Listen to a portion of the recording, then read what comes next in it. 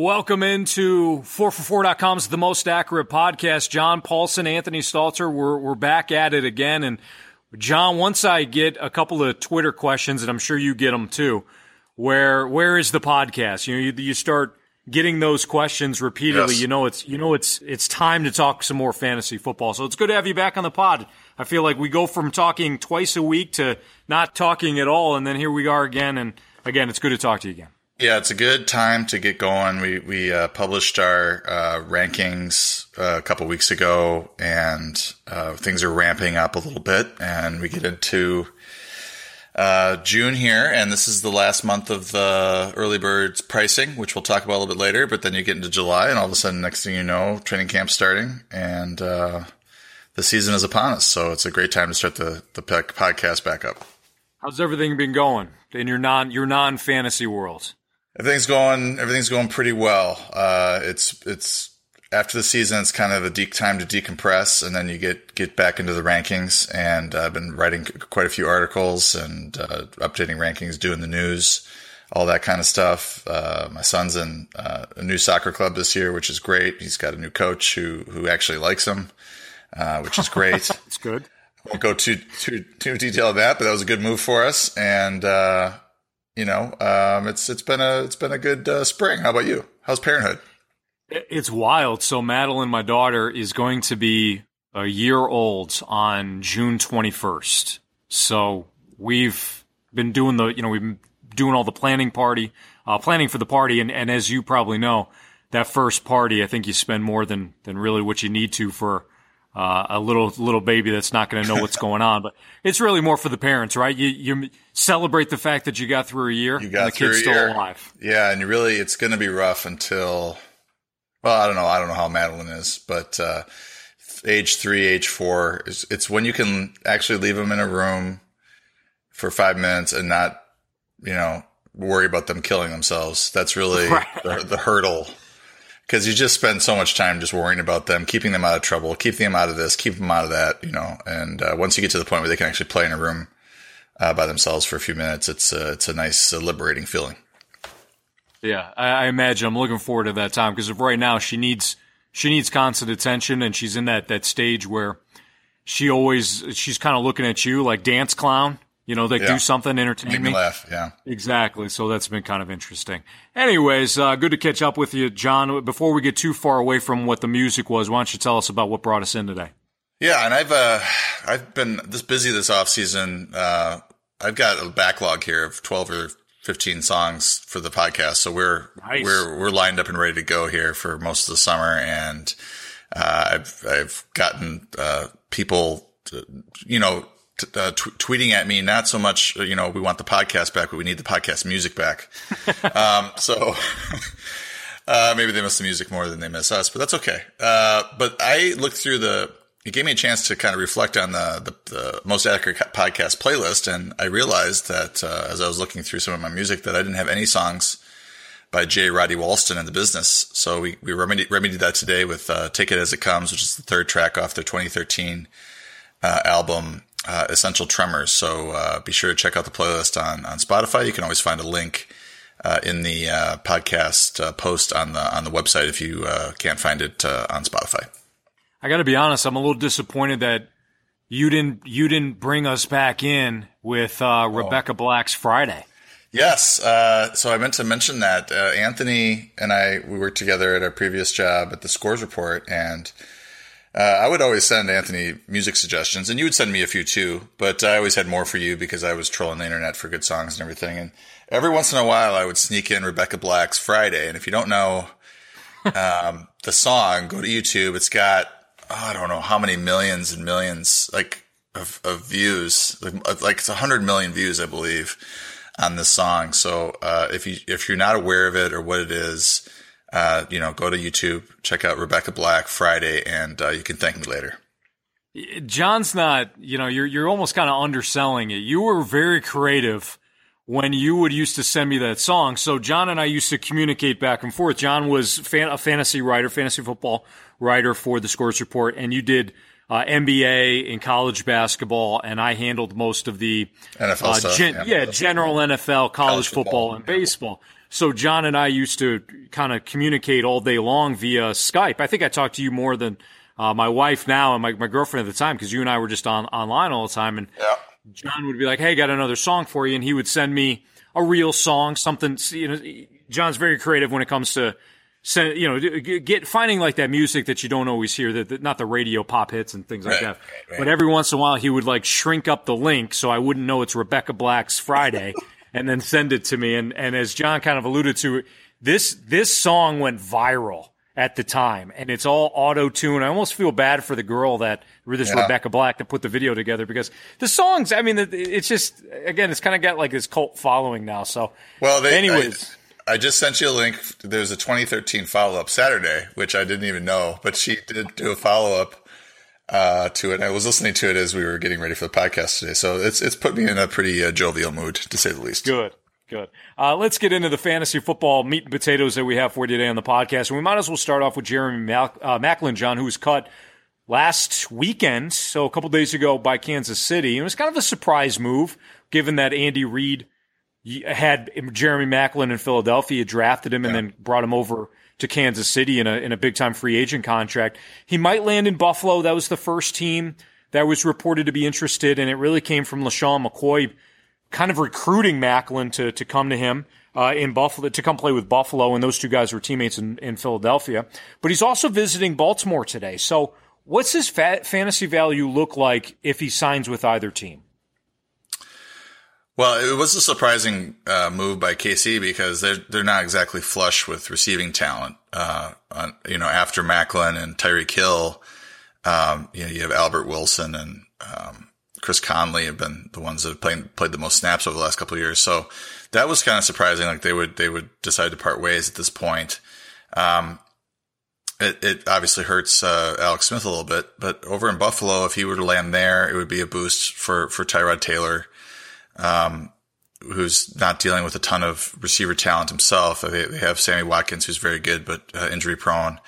And they drafted Zay Jones, and they drafted they assigned a bunch of like veterans that have, occasionally had fantasy relevance there.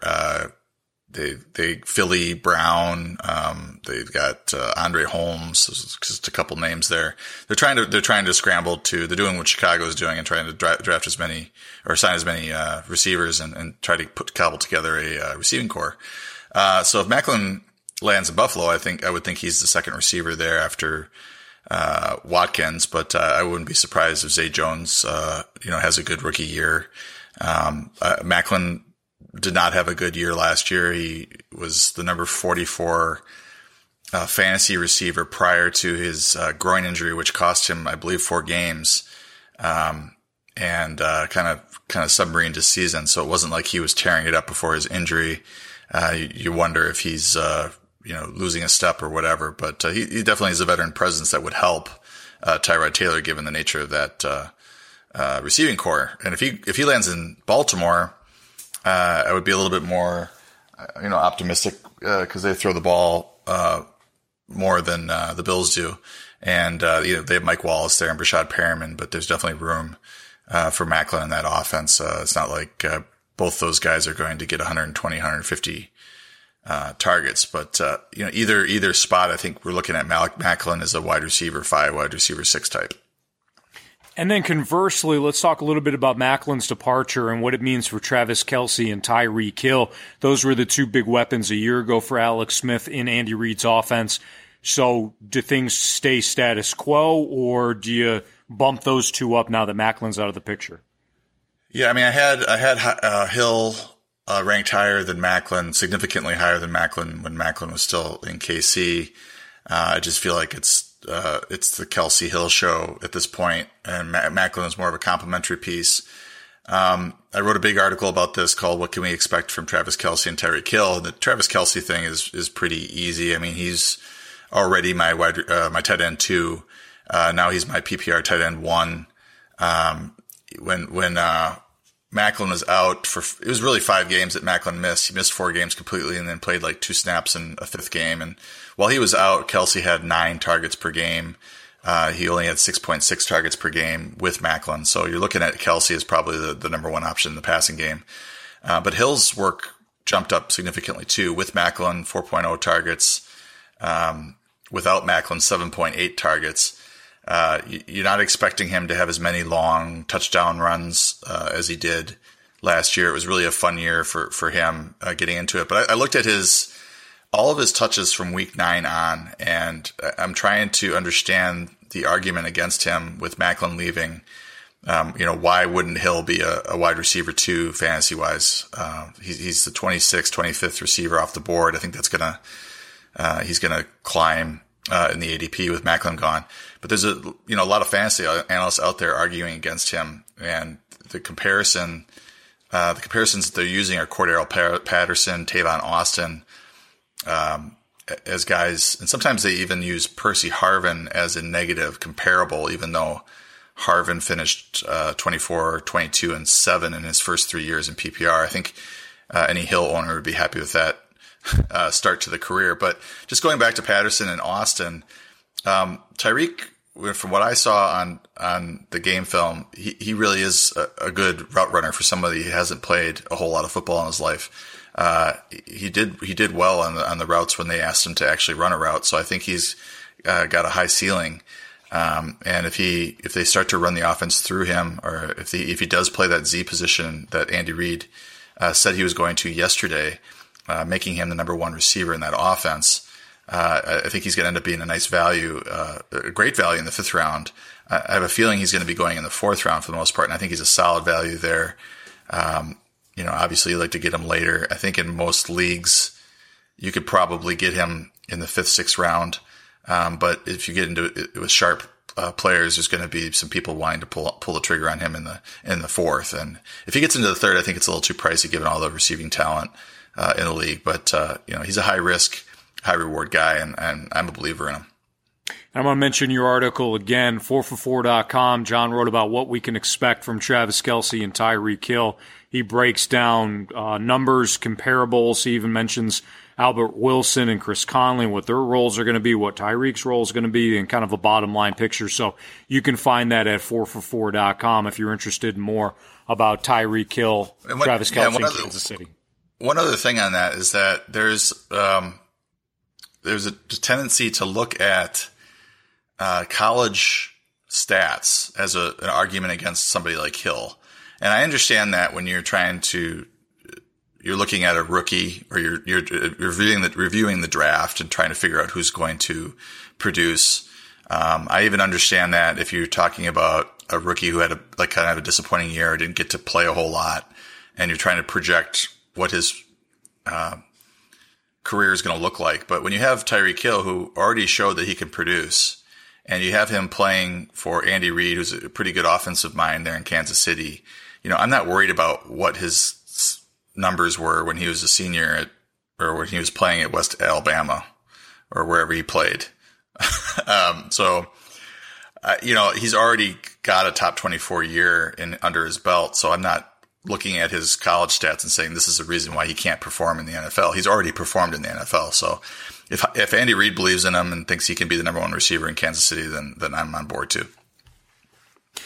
Let's talk about, we just got done discussing Jeremy Maclin.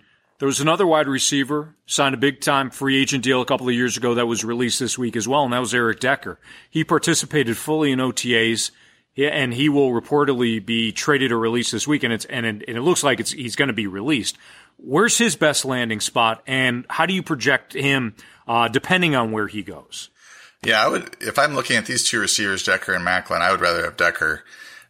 He's a bigger threat in the red zone. He's better in the red zone. He's really good in the slot.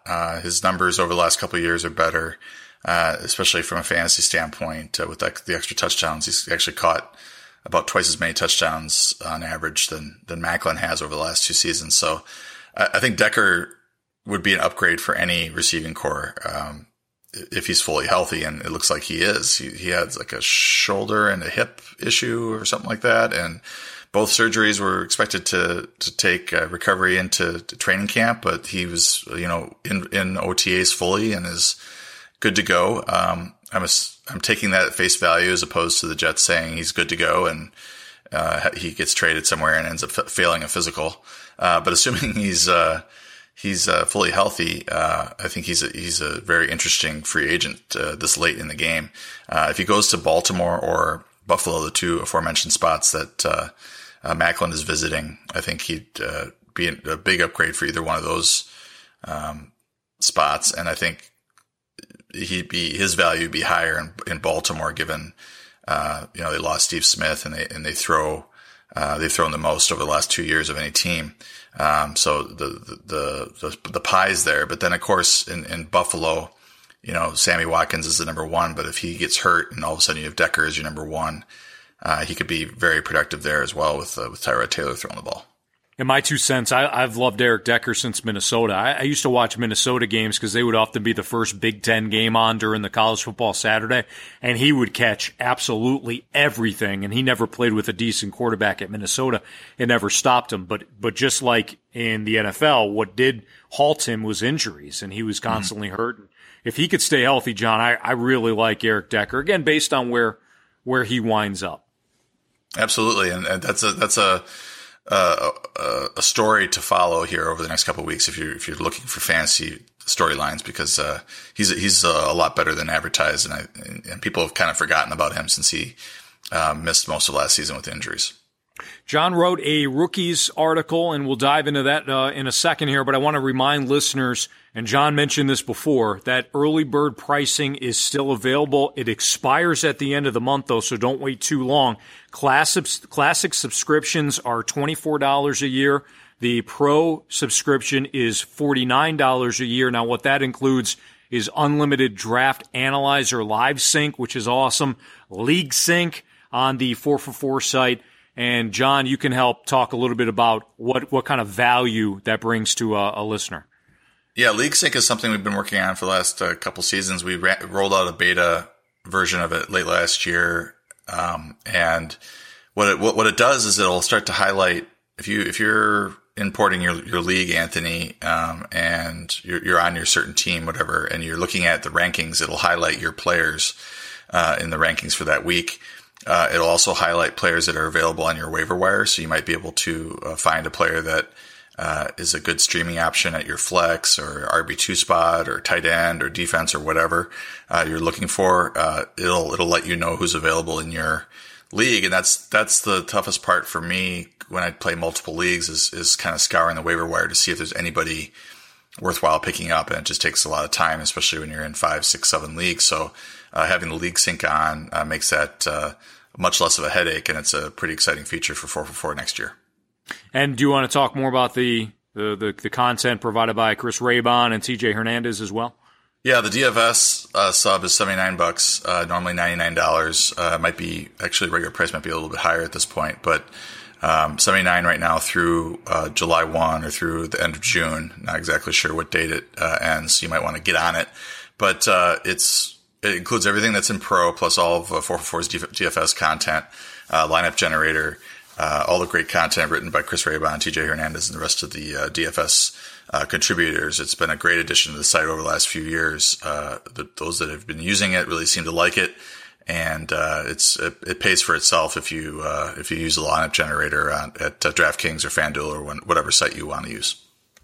Now, John, I mentioned the article that you wrote for 4for4.com. This is your rookies article. You talk about Leonard Fournette, Samaje Perine, and some other rookies that are going to make a fantasy impact in 2017.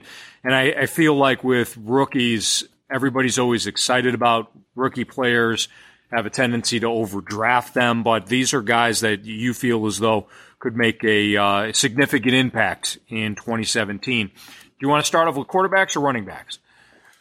We'll start off with quarterbacks because we can get through them pretty quickly. I mean, there might be a quarterback that finishes in the top 20, top 15. It's even possible that one finishes in the top 12, but I wouldn't recommend drafting a rookie trying to find the next Dak Prescott because they just don't happen very often.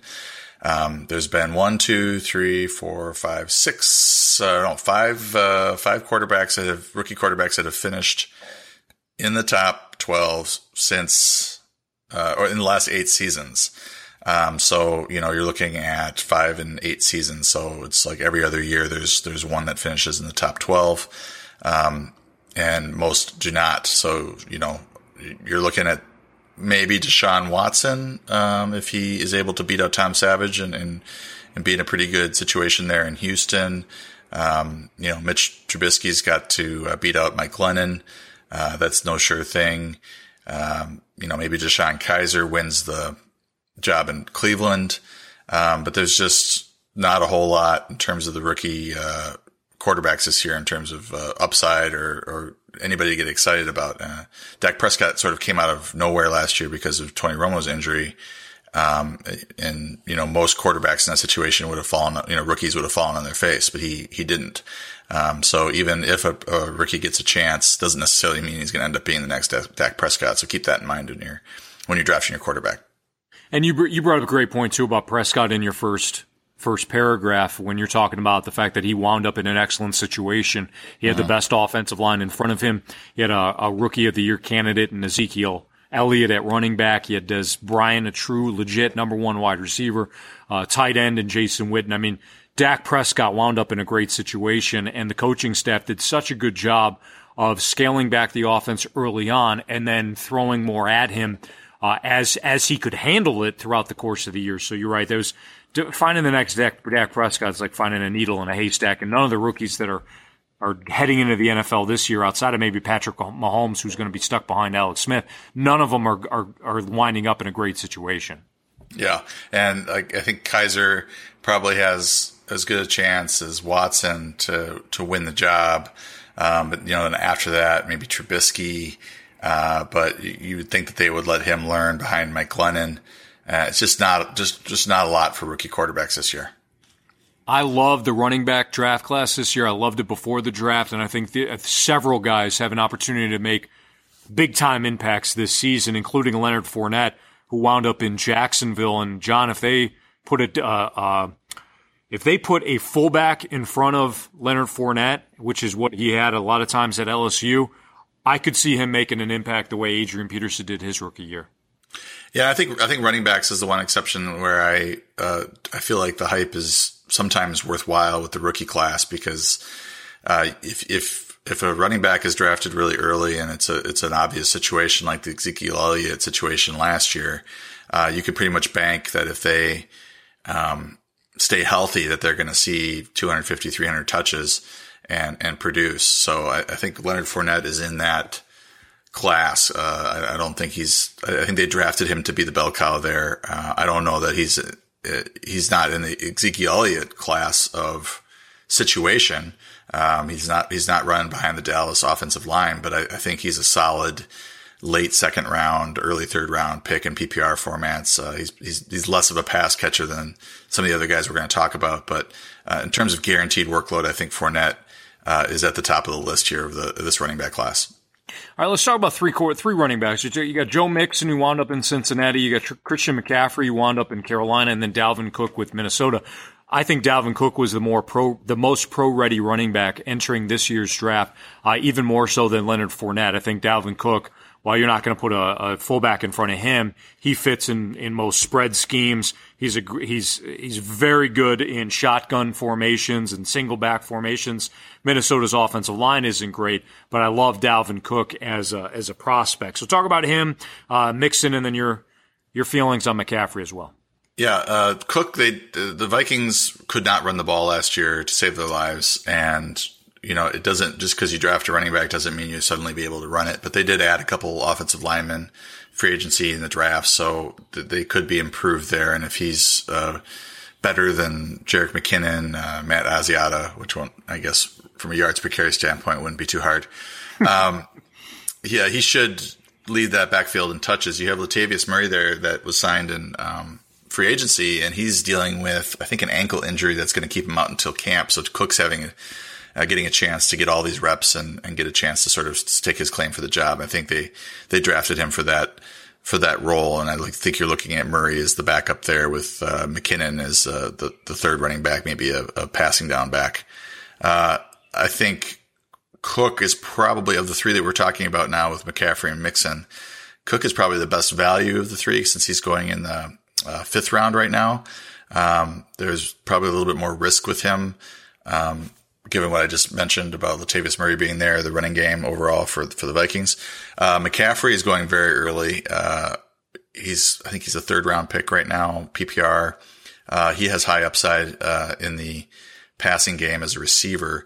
I wonder, this is sort of a chicken or the egg situation with the Panthers, because they have not featured running backs in the passing game very heavily. And now are they going to be able to convince or get Cam Newton to dump it off, or to, are they going to have to call plays to get McCaffrey the ball specifically, because he has not shown a tendency to dump it off too much. So this could be a situation where, McCaffrey could have 70, 80 catches if the offense is designed to get him that, or it could be a situation where he has 40 or 50 and it's kind of disappointing because, they just haven't featured the running back in the passing game. I'm more inclined to believe that they're going to, since they drafted him, that they're really trying to use the running back position more in the passing game, and they'll try to do it as much as possible. I'm just a little bit leery about Newton and how his decision making when he throws the ball. And then Mixon is joining Jeremy Hill and Giovanni Bernard in the Cincinnati backfield. It looks like he'll be the starter sooner rather than later, although it may not happen immediately. But he's a really good receiver as well. He could really take over both Hill and Bernard's role. So it's going to be interesting to see how the team uses these 3 backs, what the pecking order is in preseason and in, training camp, and to try to get an idea for how these touches are going to be split up. It might end up being a committee. And that's why I think Mixon's, he's going in the 3rd round as well. And that seems a little steep of a price considering the competition that he has there for touches. I'm glad you brought up the case with Christian McCaffrey, because it is an interesting case study. As you noted, they drafted him in the top 10, so you would figure they're going to have a role for him. They know specifically how they're going to use him, and they're going to expand the offense. He gives them an element that they didn't have before. However, was that by design earlier? Did they not have a role for him because they're that power-based team, and that fits more with what Cam Newton does, and that he's a drop-back passer. He's going to throw the ball downfield. Christian McCaffrey is a player that gives him a different element, but is he a guy that is a round peg in a square hole? I don't know. Right. It's good. I think I'm going to avoid him, John, and let somebody else kind of deal with him and make that gamble. But it could be something that you pay. It winds off paying off big, because McCaffrey is that guy that can do multiple things for you, a la Danny Woodhead. Yeah, I mean, I would feel better if he had landed with Denver with Mike McCoy as the OC there, somebody who has a history of featuring receiver Danny Woodhead in the passing game and has fed the ball via the air to a guy like that. So, I think the intention looks like it's there, but can they execute it, and will Cam Newton execute it is the question. Let's talk about a couple other running backs before we move on.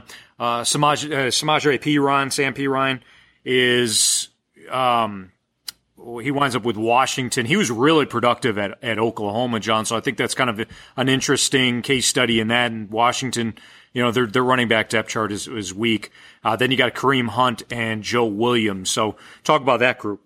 Yeah, this is the next 3 that look like they are have legit chances to win the starting job. I don't feel as strongly about Hunt as the other 2, because I think Spencer Ware is significantly better than people realize. So I'm not too high on Hunt. I really think he'll be the backup, and we'll have Spencer. He'll be the Spencer Ware show until he gets injured, or if he doesn't, then he's going to have a real good season. He's going in the 5th round. I think that's a great value for Spencer Ware. So this is pronounced Perine. Perine. Perine. Yep. Those of you who listen to me know I can't pronounce anybody's name, so Perine. I'm going to go Sam Perine. All right, so he's. I think Rob Kelly is vulnerable. Like, so when you look at these rookies, you got to look at the starters ahead of them and which ones are vulnerable and which ones aren't. And I think Rob Kelly is more vulnerable than Spencer Ware. I think Carlos Hyde is more vulnerable than Spencer Ware, to be honest. So Sam Perine. Is that right? Perine. God. I'm looking at it, and I'm trying to remember what you said. All right, so Sam Perine, productive in college. Looks like he is there to challenge Kelly. Kelly has reported to camp, and he's got much leaner in terms of his body fat percentage and everything. So Fat Rob is still keeping the nickname, but he's less fat than he was last year. So this is a very interesting running back job battle there this summer. I think whoever wins it will definitely be fantasy relevant. And then you have Chris Thompson getting most of the passing down work. So it's kind of a two-man backfield there. And then whoever's backing up, whoever doesn't win the job is just the backup and has almost no value unless there's an injury. So my money is on Perrine. Pirine.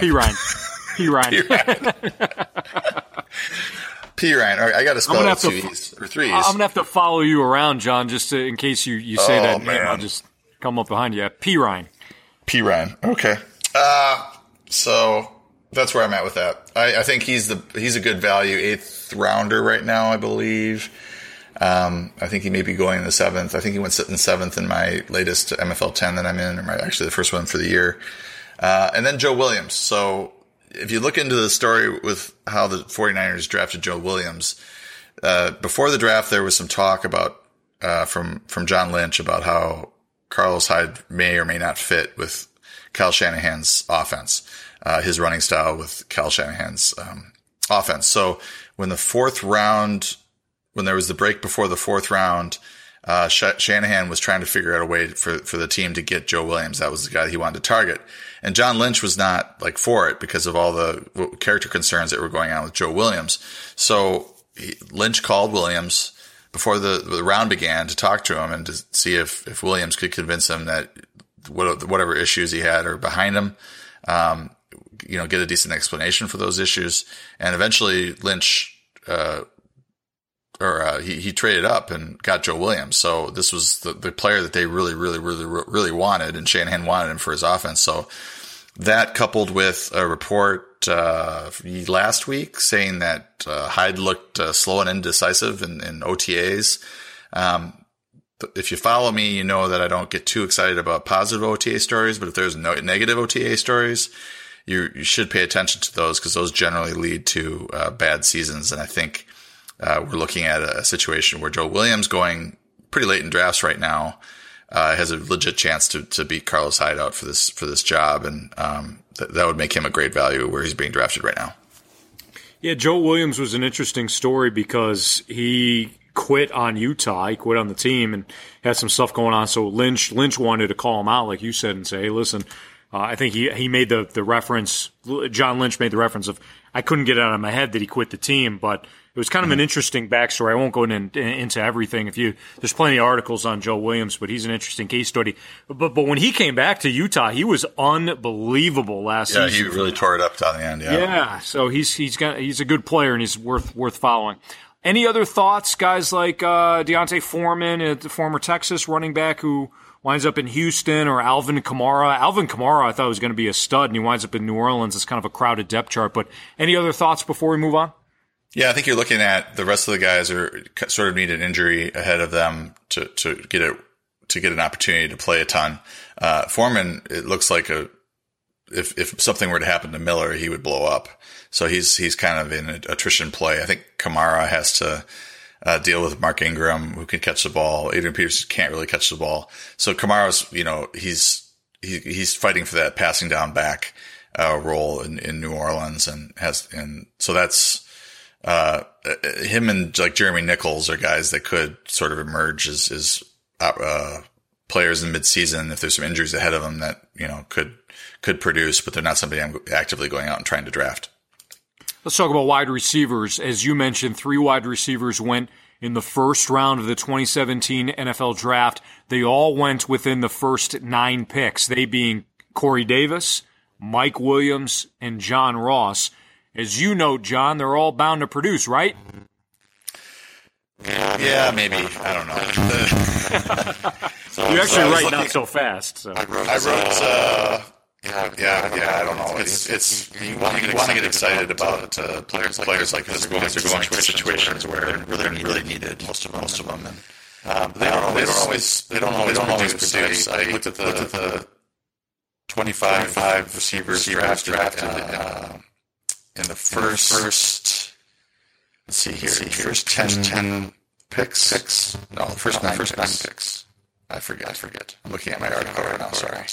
Drafted inside the top 10. Thank you. 55.9 catches for 824 yards and 6.0 touchdowns. And that's actually within the last, since 2011. So that's only 8 receivers. Those are pretty good numbers. If you look at the whole crew did, it wasn't real impressive. It was 43 receptions for 597 yards and 4 touchdowns. That's the last 20, that's the average of the last 25 receivers drafted inside the top 10. That's what they did in their rookie years. And that's, equates to number 61 fantasy receiver of 2016, Eli Rogers. So that's not what you're looking for. But, since 2011, the numbers are up. And if you remove Kevin White from that subgroup, you have 61 catches for 915 yards and 7 touchdowns. And that's about what Stephon Diggs scored as number 30 receiver. So that's a more legitimate expectation for what a rookie receiver, drafted in the top 10 should be able to do, on average. So I think Corey Davis has a decent chance to be the number 1 receiver in Tennessee. I'm partial to Rashard Matthews. I think that they're going to be kind of 1 and 1A right now. With Matthews being a little better than advertised. And if you look at where they're being drafted, Davis in the 5th round, Matthews in the 10th or 11th, I would just rather have Matthews, because I think the production will be a lot closer there than what the draft capital you have to use to get the players. Mike Williams I'm not optimistic about him. He's got a back injury. He's out until camp. On top of that, he's got Keenan Allen, Tyrell Williams, Travis Benjamin, Dontrell Inman to beat out. So I think he's more of a long-term play there for the Chargers. And then John Ross, I think he's a player definitely to monitor. Is he running with the starters opposite AJ Green, or is he still trying to beat out LaFell and Tyler Boyd in the training camp? Or is he solidified his position as the number 2 receiver there? If he has, by August, won that job, then I think he'll be, a wide receiver 4 type, maybe a wide receiver 3 type. He's extremely fast and is a better route runner than people give him credit for. I was looking at some of the busts in the top 10 here, and, you're looking at guys like, Adarius Hayward-Bay, speed guys, Ted Ginn, who's better now than he was as a rookie. Some of those guys that can really fly go too early in these drafts and they end up being a bust. But I think, John Ross has the route running to have a good rookie season if he wins that job. Who are some 2nd and 3rd rounders that could have an opportunity to jump on the fantasy radar? Well, I mentioned Zay Jones earlier because he is probably going to be the number 2 receiver in Buffalo. But if Maclin signs there, or Decker signs there, then his outlook is going to get worse. Cooper Kupp's interesting in LA because of the lack of talent they have in the receiving core there. They signed Robert Woods, to replace Kenny Britt. They let Brian Quick go. So you have Tavon Austin, Robert Woods, and Cooper Kupp as your likely top 3. And he was very productive in college, Kupp, and, could, lead the team in catches. Is just not going to catch many touchdowns from Jared Goff. You have a couple of players listed in your other thoughts section for the wide receivers, including the Panthers' Curtis Samuel, who was unbelievable at Ohio State, a real burner, and Juju Smith-Schuster, who was excellent for USC. He winds up with Pittsburgh. Thoughts on those 2 guys before we move on? Well, I think Samuel was signed to replace Ted Ginn, and Ted Ginn has been pretty good with the Panthers in terms of being a surprise fantasy play in any given week, or outplaying his draft position. So if Samuel is getting that type of work, then he certainly could produce this year. And then I think Smith-Schuster is probably going to be fighting for a job, fighting for snaps behind Antonio Brown, Martavis Bryant, presuming he's good to go for 2017, and Eli Rogers. So you're looking at him as a possible pickup in midseason if something happens to Bryant or to Brown. And Ardarius Stewart, we didn't talk about him at all, but he's kind of getting, attrition is allowing him to move up the depth chart with Eric Decker out now. So he's a player to watch in New York. Let's talk about the tight ends And as you noted right in the first paragraph of that section, the aforementioned list of tight ends that finished in the top 12 is short. It consists of only Rob Gronkowski and Aaron Hernandez. Why do you write that there's a problem with O.J. Howard, who drew a lot of interest before the draft? Well, there are paths for O.J. Howard, Evan Ingram, and David Njoku, Joku. Yeah, Njoku, right? Okay, so there's a path for those guys to be fantasy relevant this year. Betting on any of them to finish in the top 12 is probably a bad idea. O.J. Howard is dealing with Cameron Brate.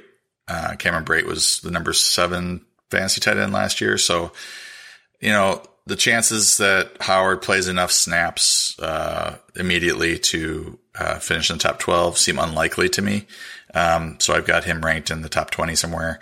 Evan Ingram is an interesting player to watch. If he's getting starter snaps with the Giants and is going to play 80-90% of the snaps, then he could very well put post-starter numbers. But generally, the rookie thing works against the tight end position. But he's, they've compared him to Jordan Reed. So if he's more of a receiver than he is really having to worry about blocking, then he might be able to make a quicker ascension in the NFL. Although I believe the offensive coordinator there said that he was going to train Ingram to block, and that sounds like kind of counterintuitive to getting him on the field as quickly as possible. And then Joku, they cut Gary Barnidge, so it's wide open there. He could get snaps right away, and we'll see how he does. It's just, generally speaking, I'm just anti-rookie tight end, and that's because, years and years and years and years, they tend not to produce. So you're better off getting a vet that's got a track record behind him. And then just to kind of wrap it up, you got any bottom line thoughts on this year's rookie draft class and how it could impact the fantasy football league? Yeah, I talk about it in the opener is that there's about 4.5 rookies per year that finish in the top 12 or in tight end at quarterback or top 24 running back and wide receiver. And I haven't done a study in a while. The last time I did it, the rookies were being overdrafted based on the type of production that they gave relative to the other players being drafted around them. There are the occasional exceptions, and sometimes this 4.5 is made up of highly drafted players that are obvious fits like Leonard Fournette or Ezekiel Elliott. And then sometimes they're made up of guys that come out of nowhere to produce, like Tyreek Hill did from the 5th round last year, finishing as the number 24 rookie receiver, or number 24 receiver last year. So, even if you think you have your 4 or 5 that you like, probably the case is probably 2 or 3 of them are not going to pan out for you. And I would think long and hard before drafting a rookie in the first 4 or 5 rounds, other than Leonard Fournette this year. All right, John, that'll do it. Don't forget about our early birds pricing going on right now, 4for4.com, $24 a year for that classic subscription, $49 for the year for a pro subscription. That includes unlimited draft analyzer, live sync, and also league sync. And as John told you, the DFS subscription is $79 for the year, and that includes everything in the pro subscription, along with all of 4for4's DFS content as well. John, you can follow him on Twitter at 4for4_John. You can follow me at Anthony Stalter if you're so inclined. And John, when are we going to do our next pod? Is this a weekly thing now, or are we going to stretch it out a little bit? We're looking every week. I'll be gone in early July for a trip, and I don't think we'll be able to do it. And I don't know if you have any vacation this summer, but we're going to look every Wednesday here. And then once the season starts, try to get into every Monday and Friday like we did last year. Yeah, Kristen and I are going to New York one week in August, but we can figure it out. Yeah, and maybe I can have somebody on in your stead and then try to host, which is usually a disaster, but we typically get through it. Maybe we can get Chris Harris on to fill in for you. You and Chris Harris. It's just a longer podcast. It's about 4 hours because you and Chris like to talk. But it's always good. We get rambling. Yes, you do. So, all right. Well, we'll talk to you again next Wednesday. That's it for John Paulsen. I'm Anthony Stalter. Tune in next time. The 4for4.com is the most accurate podcast.